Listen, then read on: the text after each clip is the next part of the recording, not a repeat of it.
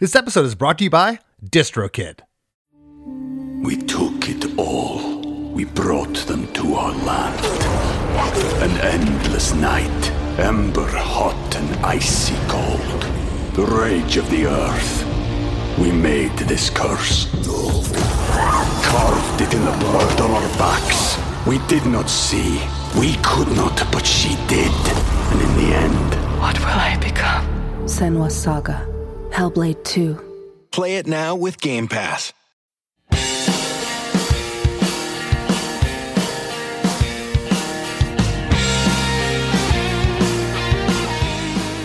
Hey everyone, today's guest is Brian Fallon, lead vocalist and guitarist for the New Brunswick, New Jersey punk rock band, The Gaslight Anthem.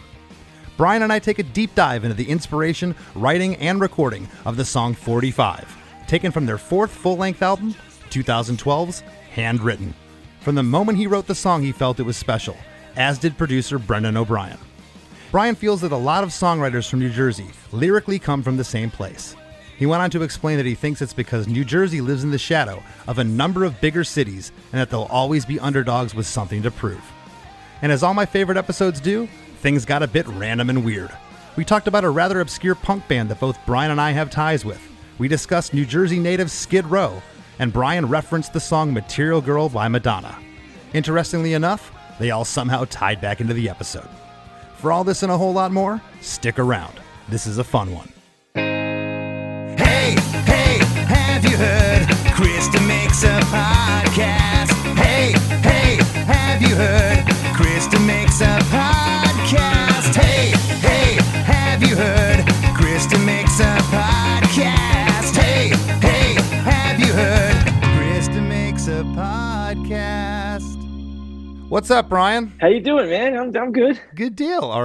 You're in Jersey right now? Yeah, I'm at home in Jersey Shore. Nice. Did you ever move outside of Jersey over the years? Or you always stayed put? Yeah, I lived in New York for a minute. Like, I think everybody does that for a second, and then not really. Like, I've spent time in like Nashville for like months, but not years. California for like a couple months, but not a long time. I spend so much time away that I feel like I got to stay here for a little while. I hear you, and I can relate to feeling like, I calculated at one point, I think I've spent almost 2 years of my life in LA recording records over the years. Yeah. And so I've technically lived there. Yeah, it's weird how you can end up living places, but not intentionally. I don't know, though. Like, you know what I mean? Like, being on tour so much that you're just like, oh, I got to have something that I recognize. I need one toilet that stays put. yeah, the little things, I know. No, it is the little things. I know you can relate to this. I had a girlfriend years ago that just would drive her crazy. I'd get home from the road and she's like, "You never unpack your bathroom bag. You never hang up your toothbrush." It's like, well, why? I'm just gonna leave again. I just grab the bag and go, right? Yeah, I mean that's the sign. She's got to go. Yeah, she did. She did. Good. Hey, see ya. And I still got the bathroom bag. Yeah, so hey, see, that's the thing. The bathroom bag will hold you forever in those times of lonely nights. It's the win-win. Well, I gotta say, I did a crash course as I do with all these episodes of your career, and looking back, what an insane trajectory the Gaslight Anthem had. Yeah. I mean, I remember hearing your name, and the next thing you knew, it wasn't like this slow build. It might have felt like a slow build on your end, but it was just like you guys were everywhere. And, there's something fascinating to me, and I felt this a little bit, Less Than Jake's former drummer, Vinny, is from New Jersey. And he wrote all our lyrics back in the day. And it's the one standout of our band was the lyrics. They felt this connection to them. They were very, I'll use the term blue collar, very relatable lyrics. And there's something in the soil in Jersey that breeds that. It's like, you look to Springsteen, you look to the punk bands, Gaslight, your writing style, the Bouncing Souls.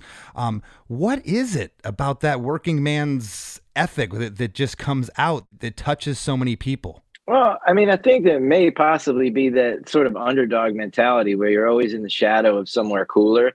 Like, there's always New York, or there's even Philadelphia or Washington, D.C. You're surrounded on all sides by things cooler. And even on the other side, by Europe over the Atlantic Ocean. So Like they're in all directions are things better than yourself. So, you really can sympathize with the idea of being, like, I guess what punk rock is about, like, and being, feeling left out, essentially. And I feel like that sort of is bred here. And it's also not a real optimistic place. Like there's not, there's a lot of factories and, buildings and things like that. There's not like, there are scenery, there's like woods and, beaches, but they're crowded, not the woods, but the beaches are incredibly crowded. There's no isolation here. So I think you feel this pressure of always being squeezed, it's like a weird thing. And I've never heard it put like that. That's interesting. I just, there's something about the lyrics from the bands over the years from Jersey that to me, I'll use the word, they're believable.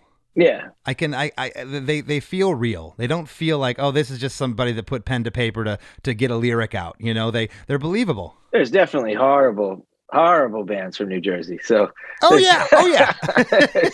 bad ones. But I could name 10 right now, but I'll save you. Yeah, no, I'm with you, man. Probably the same. At least 5 of them are probably the same.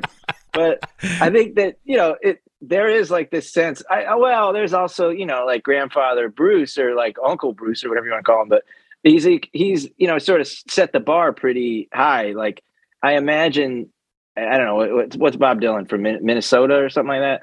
Like somewhere, so I probably wherever he's from, that's like, there's like this long shadow of like what you're supposed to do. And I guess, since Bruce was the first one to really like make it, there was like a sense of seriousness. Even if you look at the bands, like, I was listening to the first Skid Row record the other day, and it's a good record, but there's a sense of seriousness. Like all the other 80s bands were writing about like, like smoking in the boys' room or like whatever, like girls. But like Skid Row was like 18 in life. Like I just killed a guy and now I'm going to jail. Like that's like the mindset. They're all Jersey guys, it's weird.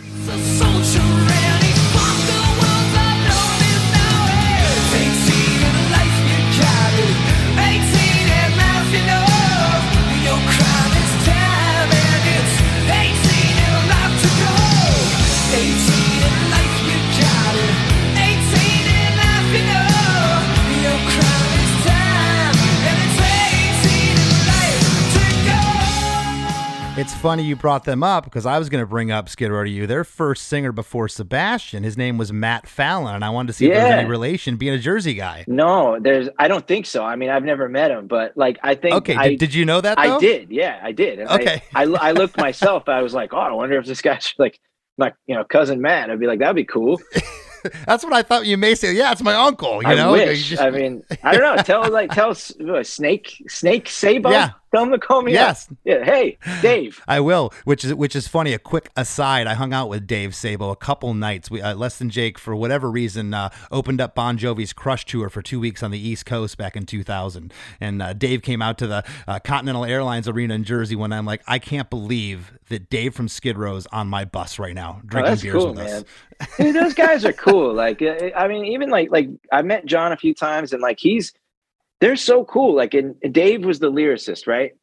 Skid Row. Dave and Rachel did the lyrics. Oh yeah, that's right. Rachel, the bass player. Bolin, right? Rachel Bolin. Yeah, Rachel Bolin. Yeah. They like, I mean, they were the ones like from here, because Sebastian, I guess, was Canadian. So, but you can hear all the, the Jersey thing from them too. And like, even I guess like John Bon Jovi's first couple records, they were darker, than like later. But like there was always that thing. I don't know. Maybe there's so many people from here. Like Bruce Willis is from here. Die Hard, Jack Nicholson. Like it's like this weird thing. It's cool you brought up Skid Row because a lot of you're right. Most of those bands were singing about girls and partying and whatever else, and they were singing about some more real, again, relatable, everyday human things. Yeah, I mean, even like the ballads, like the "I Remember You" and all that. It's like that's something that every kid did. I remember like being like 8 years old when that came out and hearing it and being like, oh yeah, like love letters in the sand, like drawing like, like BF plus like, Jennifer Lopez or whoever it was, at the time that I would write in the sand. And like, but every kid did that. It was like, I don't know, like that seems like more it was much more relatable to me than like, don't need nothing but a good time. Like time sucked when I was a kid. I don't know about it. Yeah. Like there was no good time.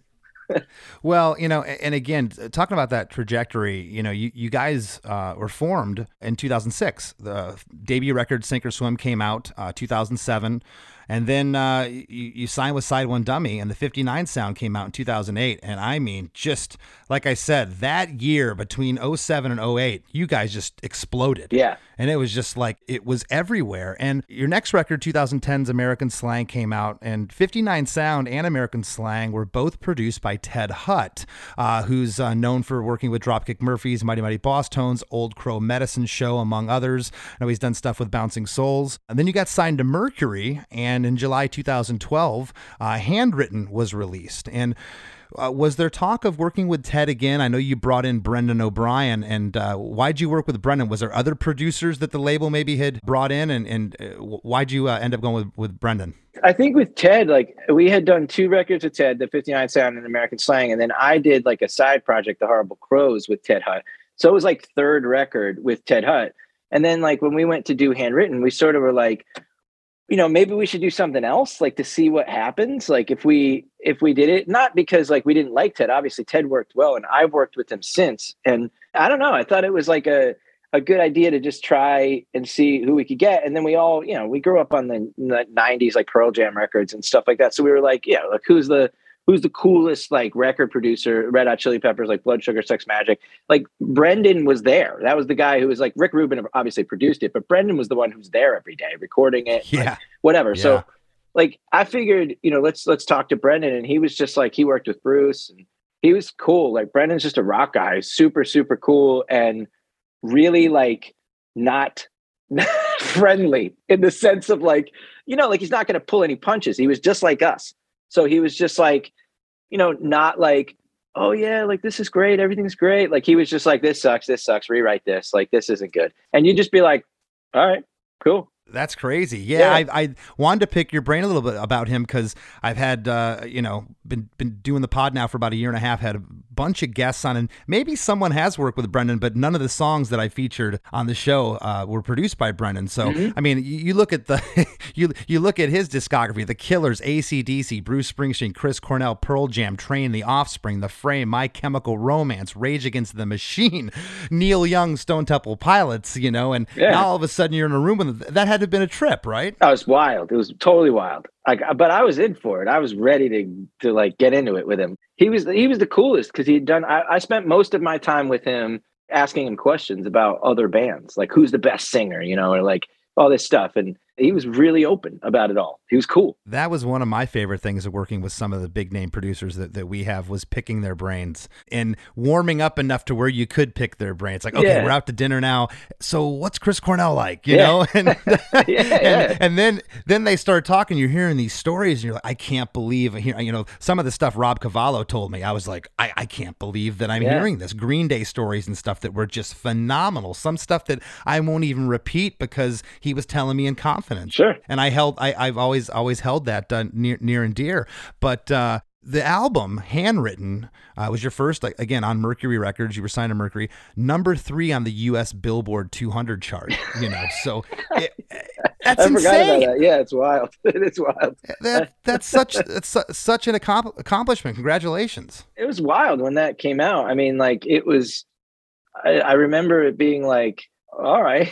Well, okay, like this is pretty big now. And then, it was big. And I don't know, I don't think we really thought about it too much. We wanted to be a big band. Like we didn't not want to be a big band, but we, when it happened, I think we were all a little bit surprised. Like, did we pull it off like this, cause I don't think we ever shot to be like, we never wanted to say like, be like My Chemical Romance, where you're like, I don't know, like that's huge. Like that's like pop big, it's like Bon Jovi big. Sure. But we thought if we could be like the biggest punk band, that'd be sick. And then, we got to the level where we were like, all right, man, like, the bands we grew up listening to, we had either surpassed or we were on the level with like pretty big bands. Like, and I was like, especially live, like maybe not record sales or whatever, but live, we were like we were selling out the big places and it was cool. Like we just were like, all right, cool. Like who's the young band that we could take out with us now? So it just became like a further extension of what we were doing previously, but just cooler. Well, you want to talk about all the pieces of the puzzle lining up plus hard work. I mean, you made 3 great records in a row. Everything was just kind of coming to this crescendo here. And then the record comes out, explodes to number 3. The song we're going to talk about today, 45. You know, when I was researching your catalog, I was certain there was going to be something on the 59 sound that we'd be talking about today, you know, and I'm like, we got to go for 45. I mean, the song just was massive for you guys. It was. I watched the performance. You got to play Late Night with Letterman. I watched a performance at Reading and Leeds Festival, a couple different ones. And you can attest to this. When you put a record out, it takes a minute for people to warm up. But I was watching videos of you guys from 2012, 2013 of 45, and just every fist is in the air, people screaming, singing along. Yeah, it was wild. Like when we did the video, I remember we did it at the Stone Pony and we had like an open, you know, like email. We just said like, if you want to come to the video, there's this many spaces, like first come, first serve, show up. And I remember saying on the morning of the video, I was like, I hope people show up. And then like, I was nervous still, cause like, you don't really know. And then there was like so many people. I bet the whole boardwalk showed up. Dude, like that place was jammed.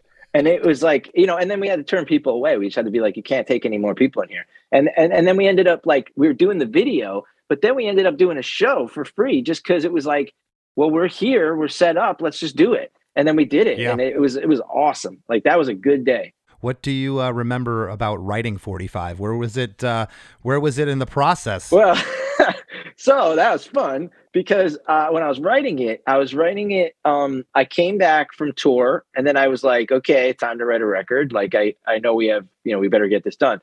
And I remember having like a real hell of a time coming up with something like I always do. Every time I start to write a record, I forget how to write songs entirely. And it's a nightmare. I hate it. Do you get in your head? Big time. Yeah. Like you're a fake. You can't do this. Like you're never gonna do this again. Like this is it's a bad idea. Like go back to construction now. And so like I was, but I remember sitting there and I remember going like, I said, no, you know, I could do this. And I remember playing the chorus and just going to like myself, like, and then like not like da da da da da. And then I turn the record over like in my head, just like I was looking at a record or something like that. And I thought like, oh, and you know, yeah, like it's in your life, you know, and this is the next chapter. We're on a major label now. And I'll flip it over, like see what happens. And then it all just like came out at the typewriter, and I was not the typewriter, but the laptop. And then I showed it to everybody, and everybody was like, "Meh, it's all right." Really? It's all right. I was like, "This song rules," and everyone was like, "It's all right." Like even friends, I'm talking everybody, friends, everybody, it's fine. It's okay. And then like, I remember showing it to my one friend, Andy Diamond. And he's like the mayor of New Jersey. And he's like, kid, this is the best song you ever did. And I was like, you know what? You're right. It is the best song. And then I sent it to Brendan and he was like, yo, he said to me, this is a hit song. And I was like, okay. I'm glad you said that. That was my next question. What did Brendan think of it? Yeah, immediately. He said to me, he goes, this is a hit song. He said, only thing, he said, that little riff that you're doing in the bridge, that's got to happen all over. And it was the down, down, down, down, down, down. And I wrote that as a little bridge part, thinking to myself, I'm like, oh, this sounds like Texas is the reason. Cool. I'll put this in the bridge, you know, like as a little break to like the rest of the punkness of the song. And I was like, it'll give it a little breakdown. Whatever. So I never thought anything of it. And he's like, that's the riff. And I was like, okay. And then that was it. We did it. That's wild. So I guess you've already answered my question. I usually ask, like, where was this song to you in terms of like, where did it rank with the rest of the stuff in the record? You thought it was up there. You thought it was great. Brennan thought it was great. Yeah. And where in the process of writing the record did this song come? Was it early on or was it late in the game? I would say first or second song. It was probably the second. No, I'm sorry. I can tell you it was number 3. It was the third song. The first song. That's awesome. Yeah. The first song was a song called Biloxi Parish. Second one was a song called May. And then 45 was the third one. No kidding. And I was like, I got this. I was like, I got this one. That's cool. Yeah. Usually for me, it's always the later songs of the record that seem to, you know, you kind of get in a groove or something. The first one kind of go on the back burner. That's just my experience. Yeah. I don't know. I've always had it like where it, like the initial burst of inspiration when I sit down to write it's like so freeing when you finally get past all like the head case stuff that like I get the best ideas right away and then kind of struggle for a while again in the middle. I usually get like 4 or 5 songs and then struggle for 6 months and then I come up with like 20 songs. Well, this song, there's one word to it. It's immediate for me. I remember hearing it the first time, I'm like, what's there not to like about this song? It's just honest. It's straightforward. It's catchy as hell. The song's 3 minutes and 23 seconds. The song begins with drums and that clean arpeggiated guitar riff that you're speaking of.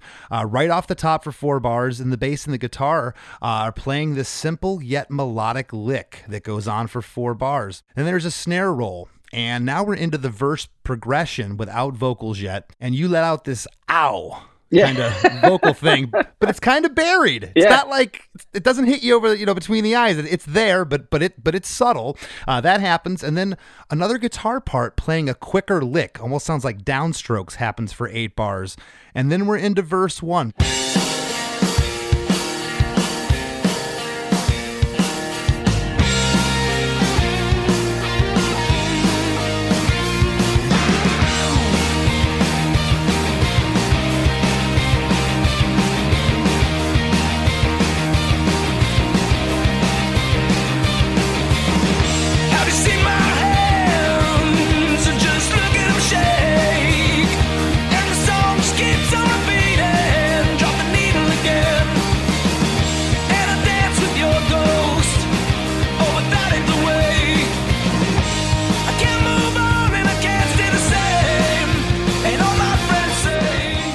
I'm going to read all of these, but I'll explain. I think you got a pre-chorus in here. I don't think this is just a verse into the chorus, and I'll tell you why I think that, but I'm going to read the whole thing. Have you seen my hands? Just look at them shake, and the song just keeps on repeating. Drop the needle again, and I dance with your ghost. Oh, but that ain't the way. I can't move on, and I can't stay the same. And all my friends say. What's happening here? I think, it's like when you're feeling like trapped in those situations where you can't get over something, be it a relationship or and it felt like I kind of thought that as a writer, like this song, I was truly talking to myself in twofold. One, I was referencing when I was a kid and my first like serious like high school breakup, like that was like formative years. And encouraging myself of that. And second, I was encouraging myself as I was doubting my own ability to write and be what I was, because I was officially a musician by trade now. And I was not, maybe in my head, I was not before, whether I was in reality or not. And so, what you're hearing here is that's me working that out and saying, I feel like a lot of my songs are always talking to the listener, and that this song for certain is talking to myself and the listener. Okay. And the song title 45 does not appear anywhere in the lyrics. Can you shed some light, or you care to share what 45 is about? Yeah, well, 45 is the single, like a vinyl single. So, turn the record over. Like, it's like there's all these references to drop the needle again. Like, it's like very simple, like the wax and the needle. Sometimes I'm a little too highbrow for my own jeans here, Brian. I need to be more Captain Obvious. You know what? I get it now. It's me, me and Jeff Tweedy. We say, don't be afraid of low-hanging fruit. I should have. Good. I should have grabbed the rotten apple, because 45 obviously it makes complete sense to me now. Yeah. I'm arguing that there's a pre-chorus here. I think there is. Yeah, I can't move on and I can't stay the same because the progression changes there. Yeah. And man, that chord, and when it goes there, it is so it's so lifting. I can't move on and I can't stay the same. And all my friends say, I can't move on, I can't stay the same, and all my friends say. And then we're into chorus 1. It's only 45 seconds in the song. You're already in the chorus.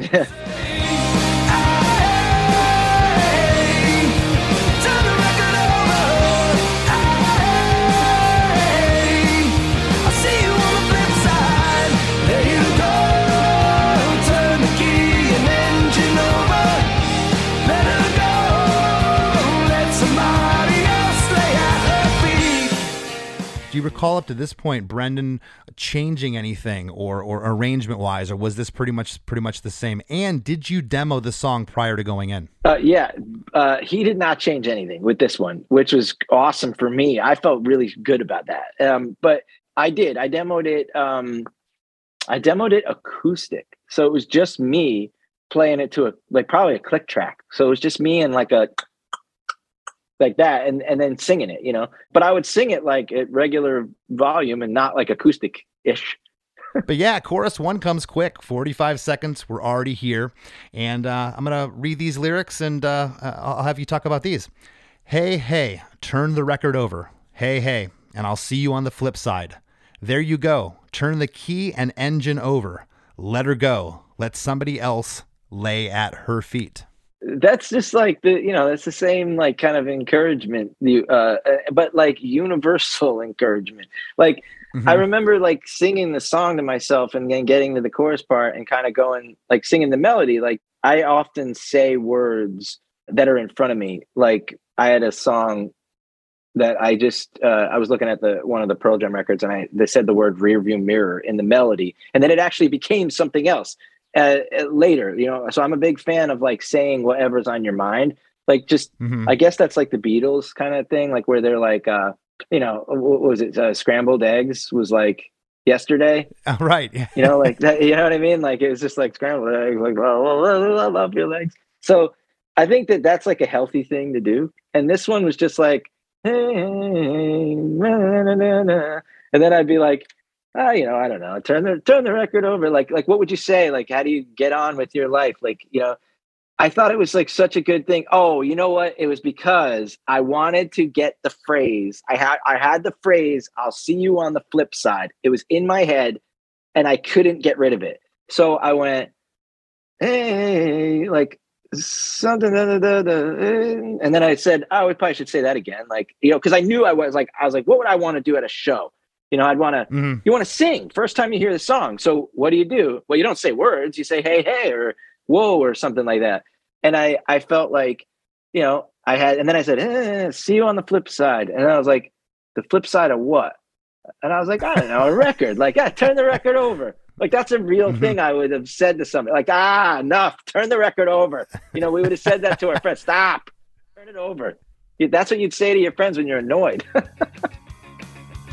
Hey, everybody, don't you dare go anywhere. There's lots more Krista Makes a Podcast after these messages from our sponsors. Looking to elevate your music career? DistroKid is a digital music distribution service that enables musicians to distribute their music to online stores and streaming platforms such as Spotify, Apple Music, YouTube Music, Amazon, Tidal, and many more. DistroKid collects earnings and payments, sending them to you, the artist. With DistroKid, artists unlock a world of possibilities. From easily paying collaborators with splits to securing your music with DistroLock, DistroKid covers all bases. Plus, you can promote your releases with Hyperfollow and create eye-catching visuals with the Spotify Canvas generator, all for free. But that's not all. Introducing the DistroKid app, now available on iOS and Android. Artists can manage their releases, view streaming stats, and withdraw earnings, all from the palm of their hand. And for those looking to perfect their sound, check out Mixia. With its simple interface and customizable mastering options, artists can make their music sound polished and professional within minutes. And don't forget about Instant Share, DistroKid's newest feature. Share large files securely with collaborators, producers, and more, ensuring your music streams at the highest quality. Ready to take your music to the next level? Download the DistroKid app and explore their suite of tools today. Plus, listeners can enjoy 30% off their first year by visiting distrokid.com/VIP/demakes. That's distrokid.com/VIP/demakes. Hey, everybody. If you like Krista Makes a Podcast, I'm going to assume that you like music podcasts. And if you like music podcasts, check out One Hit Thunder. Each week, we dive into a one-hit wonder, and along the way, we gain some knowledge and have some laughs. Lou Bega, Crazy Town, Harvey Danger, The New Radicals, Aha. We're over 100 episodes in now, and to paraphrase the great Matthew Wilder, nothing's going to break our stride. Subscribe to One Hit Thunder wherever you get your pods. And now, back to the show.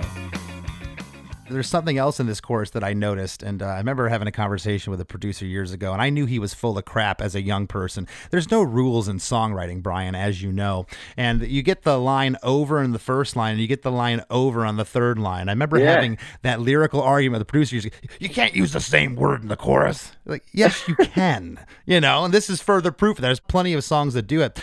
On the instrumentation here in the chorus, instrumental side, it sounds like another pair of stereo guitars comes in here. That guitar lick is pan left. It's playing its own counter melody. And all the licks, all those little counter melody licks, they're very subtle. It's more like ear candy throughout this song. It's not like they're big, loud, AC/DC guitar lick parts coming in, but they work perfectly that way. The progression of the chorus differs from the verse, but that guitar lick gives it continuity, if that makes sense. Mm-hmm. Well, it's subtle. The first half of the chorus, it starts on the minor, and then the second half, it uses the exact same chords, but just flips to the major for the one. Yes. And so they switch positions, but it's just, the only reason I did that is just to get, this whole idea musically for this song was to make the song move and constantly be interesting, constantly changing, constantly interesting, no boring. No, that was the rule with this record, especially with Brendan, no fat. Like he used to say, no timekeeping. No playing that's just timekeeping. None of that. He's like, it has to have a purpose or it's out of here. I'm like, okay. You can see me smiling real big because I have that written down here. There, this part that comes in, the drums on the second half of the chorus, the drums go to the ride cymbal. Okay. The chord progression, as you said, flips there, and the guitar lick changes. And I wrote down that this is like two choruses in one that you get. Yeah, and that's great because to your point, it just keeps it fresh. There's no fat. You don't get sick of the chorus. It's like two in one. Yeah, I think I'm a big fan of like you gotta morph the thing all the time. You have to keep it moving and try to find new ways to, like, even if you have, like, say you have one melody, right? The second half of it, you only have the notes or you have the tempo of the words. So one of those things has got to speed up or slow down.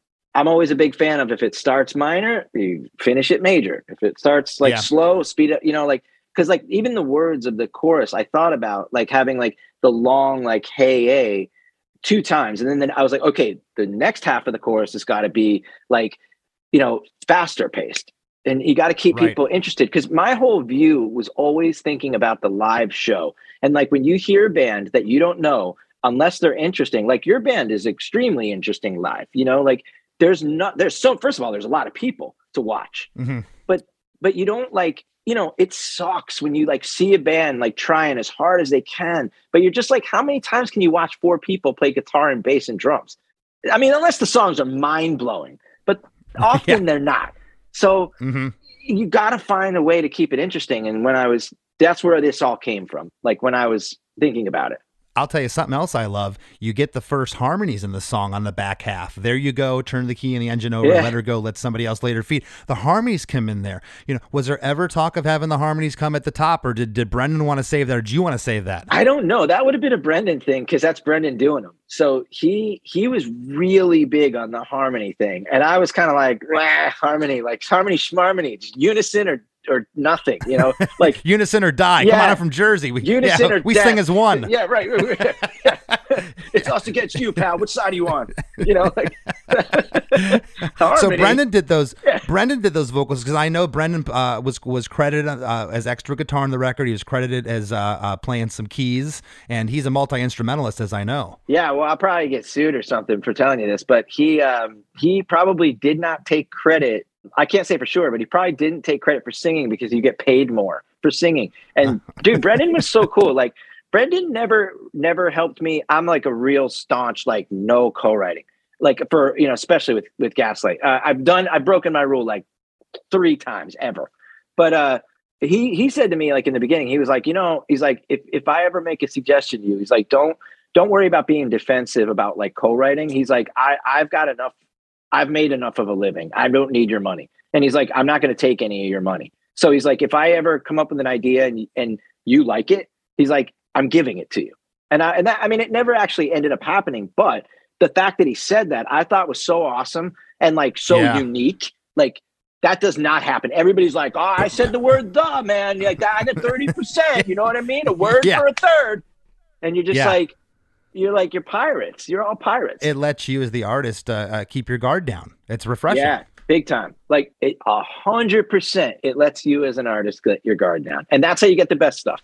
Absolutely. Well, there's a 4-bar reintro after the chorus. It's just guitar and drums, and then it's 4 bars with the bass and verse lick progression before verse 2 starts.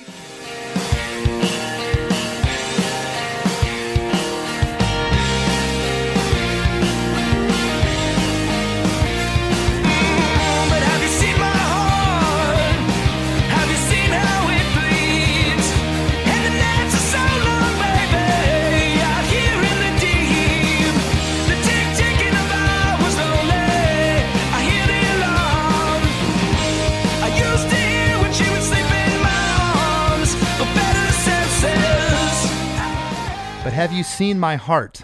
Have you seen how it bleeds? And the nights are so long, baby. Out here in the deep, the ticking of hours, lonely. I hear the alarm. And I'll read the pre-chorus too. I used to hear when she would sleep in my arms, but better sense says. So all that is like a continuation of like the more relational kind of self-comforting pep talk. But there's a little bit of candy in there. Like, so what that is like, so when there was 2 like bad breakups I had, one was when I was in high school. And then the second, I filled in for a New Jersey band for like 6 months. It was my first like tour. There's this band called Lanemeyer, and they lost their singer. So their bass player stepped up to be their singer, and they said they needed a guitar player who could also kind of sing once in a while, like sort of be like the other guy in the Goo Goo Dolls. And I was like, I'm not really into it, but I do want to be in a band, and this band's not lame. So I was like, that's cool. Let's do it. And I really liked their other guitar player. He was an awesome guy. So we bonded.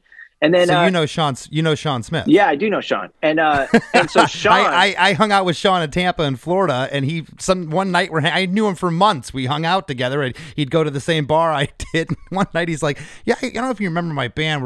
We played with you guys a couple times. We're called Lanemeyer." I'm like, "Of course I know who you are." So you played in Lanemeyer? Yeah, for about 6 months. I maybe that's 5 crazy. months. Yeah. So what? I did one tour of the U.S. with them with the Lawrence Arms, and it was cool. I learned everything I know about touring. It was like 8-9 weeks in my first tour ever. It was a nightmare. But it was awesome. And so anyway, so the point of that is I wrote one song for that band that I sang, and it was called Alarm.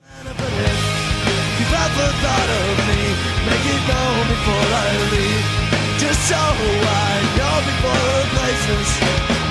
And if you see me walk away and something inside you breaks, maybe that's the first time you and I thought we never felt the same. And they hated it, but it was actually a great song that ended up like doing well. So so hey, new guy, you got to go now. So they didn't like that I wrote a good song, which I but it wasn't like, dude, it's not a competition. It's just like, hey, that's just one more good song we have now. Like, it doesn't matter who sings it. But so I wrote, I hear the alarm. And that was like a little joke to myself that no one would ever get. And I've never told anybody that before. So that's what I hear the alarm. That's where I said the word the alarm.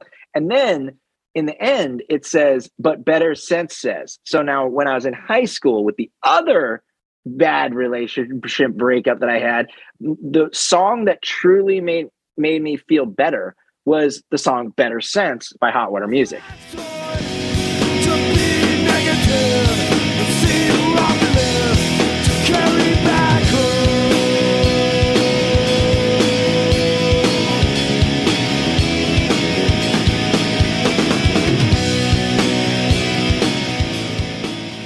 And it like made me feel like I can have faith in myself and do and heal and be better.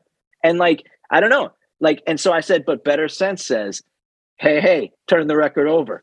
And it's like, that's Yeah. what, so I was referencing these little bit. I have tons of little jokes to myself that maybe no one will ever get. I mean, the references in this song are probably more at this point than any song I've covered on the show. Like you're pulling from so many different directions. I'm like, it's like it's like a schizophrenic hour songwriting session, you know. But it's amazing though. Like you got so much going on in this song. Well, I get excited about like multiple things. Like I've always been a person who I'll take any kind of music. Like I'll listen to like ska music and then listen to pop and I'll listen to anything. I don't like everything, but I will try everything. And I let everything influence me. Like for instance, like right now I get obsessed over things too, like not in a bad way, in like a good way, where like the thing that I'm obsessed with now is in the song Material Girl by Madonna, the way that the chorus melody goes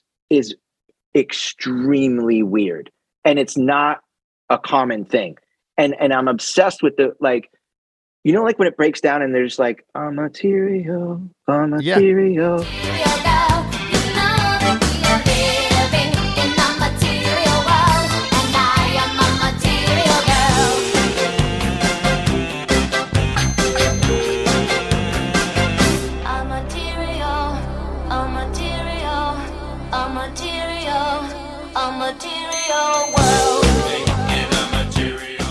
Like the way that it like goes with the rest of it, there's like parts in that song melodically that hit these minor notes that are incredible. And I'm like, that's going to make it into a song somehow.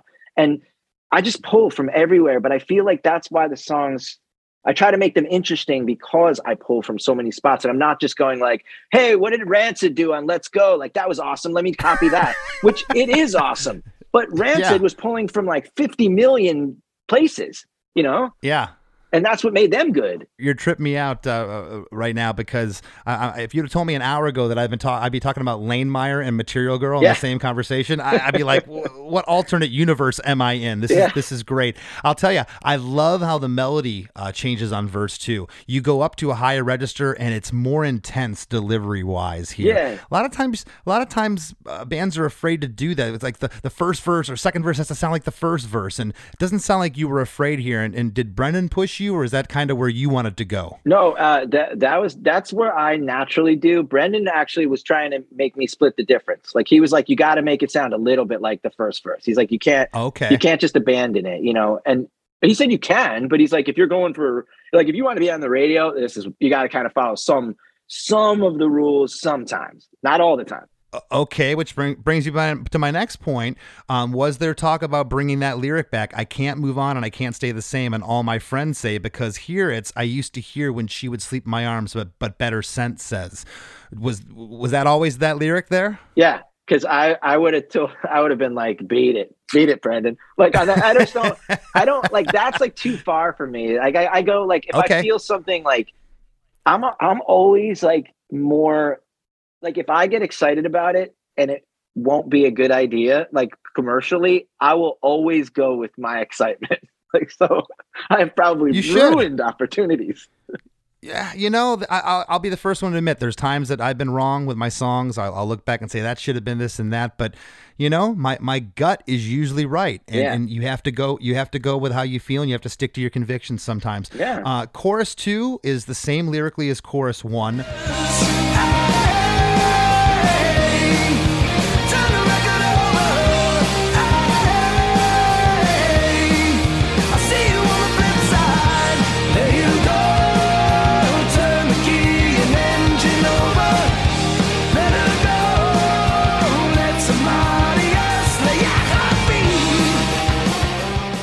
Last lyric, lay at her feet, the melody goes up there with intensity. Yeah. It really lifts there before the guitar solo. Yeah, that is like, so from that line to the end of the song, the vocal delivery, I really wanted, I was such a big fan of The Who and Pearl Jam, like live.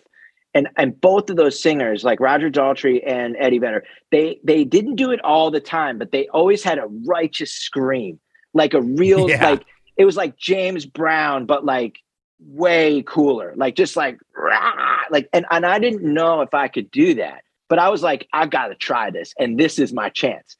And so on the rest of the song, I was like, I'm going to try and burn it like on a few of these vocals. And like, it turned out cool. And I thought it came out good. So I just let it go. And these are some of those, you're hearing me experiment from here to the end. Well, out of all the guys, and I love a lot of the bands, not talking smack on any of them, but the bands that were doing the kind of gruff, screamy thing that you do, your delivery to me was always leaps and bounds above, and it was just you could enunciate and you could hear what you were singing, but it was still gruff and it still sounded tough. Yeah, well, that was a lot to Brendan's credit. Is he would always tell me like. He'd be like, listen, man, I'm not trying to tell you like how to sing, but you got to enunciate. He's like, you can't, because when I talk, especially, I would just be like mumbling. And he's like, dude, I can't tell what you're saying. And I got the lyrics in front of me. You can't do that. He's like, you gotta, he goes, the words are good. I want to hear the words. You got to enunciate. And so he taught me that on this record. And he's right. I think it's so important. And I think with this track especially, it really, really is apparent. The guitar solo is 22 seconds long. It starts at 2 minutes. It goes to 2:22. The chord progression changes for the solo. And tambourine comes in here really loud. Panned off to, off to the left speaker. And I'm like, okay, it's time to get on the dance floor now. It's, the tambo's in.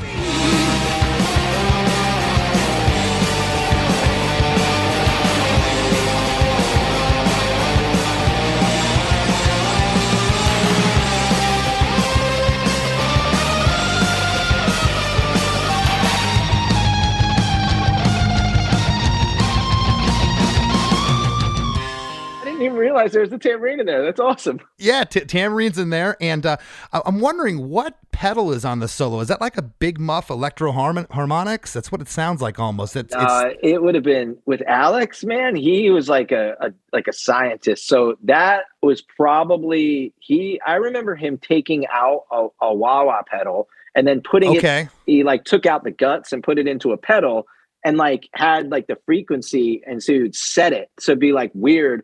And then like, dude, it was probably like a Univibe, like, but an old, like a legit one, like a Jimi Hendrix thing. It's a great sound, but again, it's the guitar solo. It's not like hitting you between the eyes. It's still kind of subtle. Yeah. It's letting the band breathe. And when you got the mixes back from Brennan, was there ever discussion of maybe the solo should be louder? Is that where you guys heard it sit in the mix? I mean, I don't know if like there was ever too much like mix discussions. Like we were probably like, sounds good.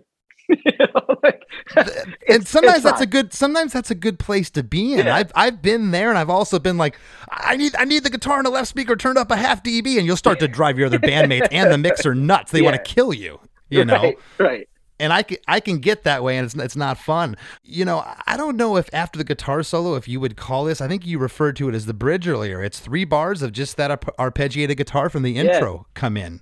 And so I guess we'll call it a very short bridge. On the 4th bar, the vocals come in.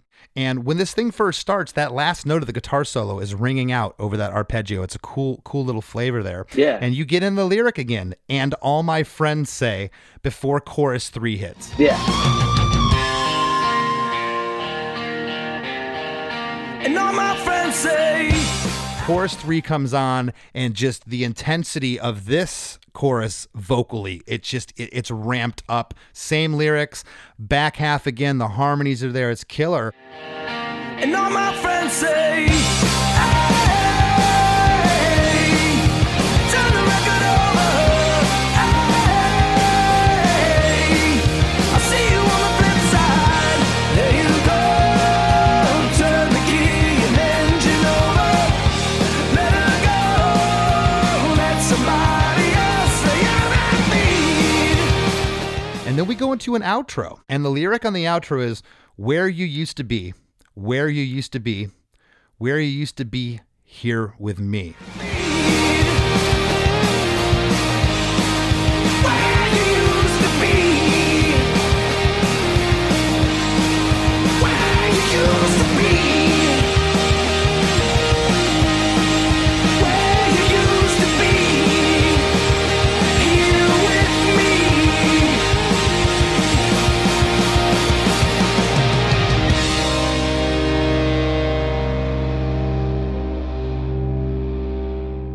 What are you saying there to wrap up the song? Well, I think that's that's when the focus shifts from the listener and the self to the person that the song's about. And because I guess the last line, "Let somebody else lay at her feet," is also the first line of that end part, because it's "Let somebody else lay at her feet where you used to be, here with me."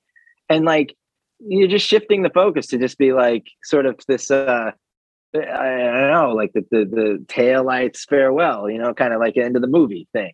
And that Okay. that's yet another example of shifting, perspective and focus and narrative they're all pliable in my mind. Like whoever's speaking in a song could shift from line to line. I'd feel no need to follow the rules of language in song. Yeah, it doesn't have to be first person or third person. It could shift and go all over. I like that. Totally. Yeah. It's just fair game for me. Like I think the point is paramount. Here at the outro is a great new guitar lick that's panned right that comes in. First time you hear it. Yeah. On the second line, "Where you used to be," it sounds like B3 organ pads come in here. That's Brendan. Yeah. Yeah. It's awesome. Yeah, it's totally awesome. It's like, It's so cool because it just gives you just some extra heaviness right at the tail end of this song. That's just, I don't know if it's so much needed, but it just feels so good. he's master of that. Right? Like he just knows when the thing is like he just knows where the things need to come in. And he played organ for Bob Dylan, and he's like just that guy. He's like a musical genius when it comes to like arrangement. It's a total chills moment when the B3 came in there. I was like, this is just, can't get much better. Yeah. At the end of the song here, 4 bars, it ends on what I call the unresolved C minor, the chord, which is the starting chord of the chorus. However, it feels like a suspense chord here because the outro is rooted in E flat. Yeah, we did that on purpose though, to make people like, we thought about it. We were like, ending on the 1 chord should be the real deal, especially for a song that's like a single. But we were like, again, that's the us in it. It's like like let's do the C minor just because we're not like, we're not like the bands who are like so art rock that they feel like they're nasty and noisy to almost appear smarter than their audience. Like I hate that. Yeah, I can't get down with it at all. Yeah, but like just the little subtleties that sort of make it uncomfortable, because I don't know, like it was a really poppy song, and like I feel like ending it like that sort of says there's not more of this coming next. And the next song was like handwritten on the record, which is it's a dark song. And we waited for sirens that never come, and we only ride by the moon. Every word handwritten, and to ease the loss of youth, and how many years I missed you. Pages plead forgiveness. Every word handwritten. I don't know. The mood of that record is like a little dark. Yeah, I love that it ends on the C minor, but the riff at the end of the outro starts in E flat, and it's just cool. It ends on like you said, on the 1, but it doesn't feel like it. Right. It's great. So, listen, man, this was a lot of fun to go through. But before we go, what would you like to leave the listeners with? What's going on with you solo? What's going on with Gaslight? If there is anything going on, what's happening? Well, I mean, nothing much is happening right now. I'm trying to wait to get on this like a never-ending cancellation tour. But I guess I have like some dates. Like I'm on the same one. We're on the same tour. Cool. It's awesome. It's just like, no, it's horrible, but it is what it is. I think it'll pass. I think it will get back to like, especially summertime. I think it'd be cool with people outside. I don't have like, my year is sort of like being born as it is right now. Like, so I'm like finding out what's going on next, and there's not much really going on to speak of. Gaslight is quiet. Like it's been quiet for a while, but like, like again, like I couldn't tell anybody that, like some people are like, oh, you guys broke up. We didn't break up. We just like didn't have any good ideas. So we were like, I don't know, when we have a good idea, we'll come back. So like, who knows? Total respect with what you just said, though. I always like bands. We're broke up. It's like, well, you're a great band. You're probably not going to ever really break up, are you? That's the thing is like, we never wanted to, because we did like a couple shows in 2018 and we didn't want to be like, we're broken up. Oh, wait, just kidding. Like, so we just said like, yo, we don't have any good ideas right now. Like if we have good ones, we'll come back. I don't know. Like that's it. Yeah. So it's not like it's not as dire as people want to make it. Like magazines, like former like members of Yeah. They hate each other. Yeah. No, we don't. right. Yeah. Exactly. That's awesome. Well, listen, man, again, thank you so much for taking the time to talk to me today. Thanks for having me. I appreciate it.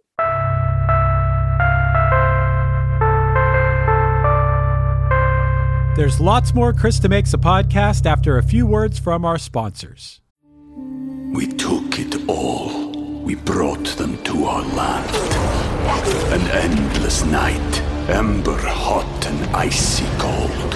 The rage of the earth. We made this curse. Carved it in the blood on our backs. We did not see. We could not, but she did. And in the end, What will I become? Senua's Saga. Hellblade 2. Play it now with Game Pass. Hey, if you need a unique, thoughtful, and inexpensive gift for a friend or loved one, check out iloveenamelpins.com. Make someone's day by giving them a little present to show you care. Over 80 different pins are available, everything from cats and dogs to your favorite celebrities. And to top it off, you can use the discount code KristaMakes at checkout to save 30% on your order. iloveenamelpins.com. Give them something to wear that shows that you care. As we near the end of the show, here's a band you might not know. Welcome to this week's Band You Might Not Know. If you'd like your band to be considered for Krista Makes a Podcast, all you have to do is email your song via MP3 only and bio to bandyoumightnotknow@gmail.com. This week's featured artist is Keep Flying, a 5-piece ska punk band from Long Island, New York, featuring Harry Menzel on vocals and guitar, Chuck Bernard on bass and vocals, Peter Vriones on drums, John Ryan on the sax, and Ricky Coates on trombone. Here's a snippet of their song, Fire Sale. There's no aftershock, cause it feels like a constant earthquake. Make it stop, cause I just need to stand up straight. I cannot live with my whole world crumbling around me. Just let me get my wits about me.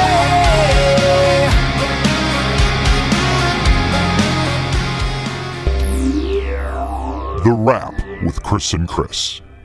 Well, not to sound like a broken record, no pun intended when it comes to this song, but I think that may have been one of my favorite episodes. He was awesome. What a great conversation. Yeah, and it's so crazy. At the top, I had said, can't believe we've never met. I don't recall Less Than Jake being on many festivals with Gaslight, and man, he was so fun to talk to. What a great guy. Yeah, that was great. He's been asked for a lot by people in our Facebook group and people that reach out to us about who they want to see as guests. He's been asked for a whole lot, and I can see why after that episode. I mean, I've always known that they were a really great band, but yeah, on top of that, a great podcast guest. Yeah, he was killing me. I mean, he brings up Skid Row, which of course I know the weird oddity that they had a singer named Matt Fallon before Sebastian Bach, before they ever got signed. Nobody knows that. He knew that, being from Jersey, which I thought was funny. He talked about Lane Meyer, a relatively unknown punk band that I ended up hanging out with a guy in Florida that was in that band. Less Than Jake played with them. And then out of nowhere, he starts talking about how he's currently obsessing about a song that's going on 40 years old, Material Girl. Like, what? That's crazy. Hey, I think the thing about Gaslight Anthem, and you got into this a little bit, the word that I would use to describe their music would be earnest. And no, I'm not talking about Ernest Goes to Camp or Ernest Scared Stupid, which would be funny if I was referring to that Ernest. Like, it reminds me, Vern, of Gaslight Anthem. That's not what I mean. I'm pretty sure nobody thought that, Chris. They weren't thinking about Ernest Scared Stupid when they listen to Gaslight Anthem. No, it's that they have believable, relatable lyrics. And I don't know if I've ever heard it talked about as well as Brian just talked about why it is that New Jersey bands always seem to fit in that mold. That was a pretty cool explanation, that they're in this place that's surrounded by all these, big cities, places where there are lots of people, and it kind of feels like they're the working class version of those places or something. Or how did he put it? I don't know exactly how he put it, but it was cool. Yeah, that's pretty much how he put it. You're eclipsed and overshadowed by definitely New York City. I mean, right. You talk about having a huge shadow cast over you. That Philadelphia is close by. He mentioned DC.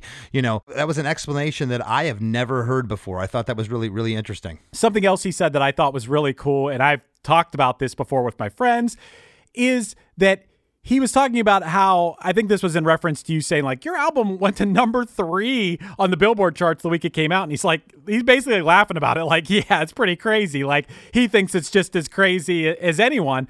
But the fact that when I was growing up and I was a teenager, I thought it would be the most amazing thing in the world to be the biggest punk band. And I even wrote down his exact quote. He said, if we could be the biggest punk band, that'd be sick.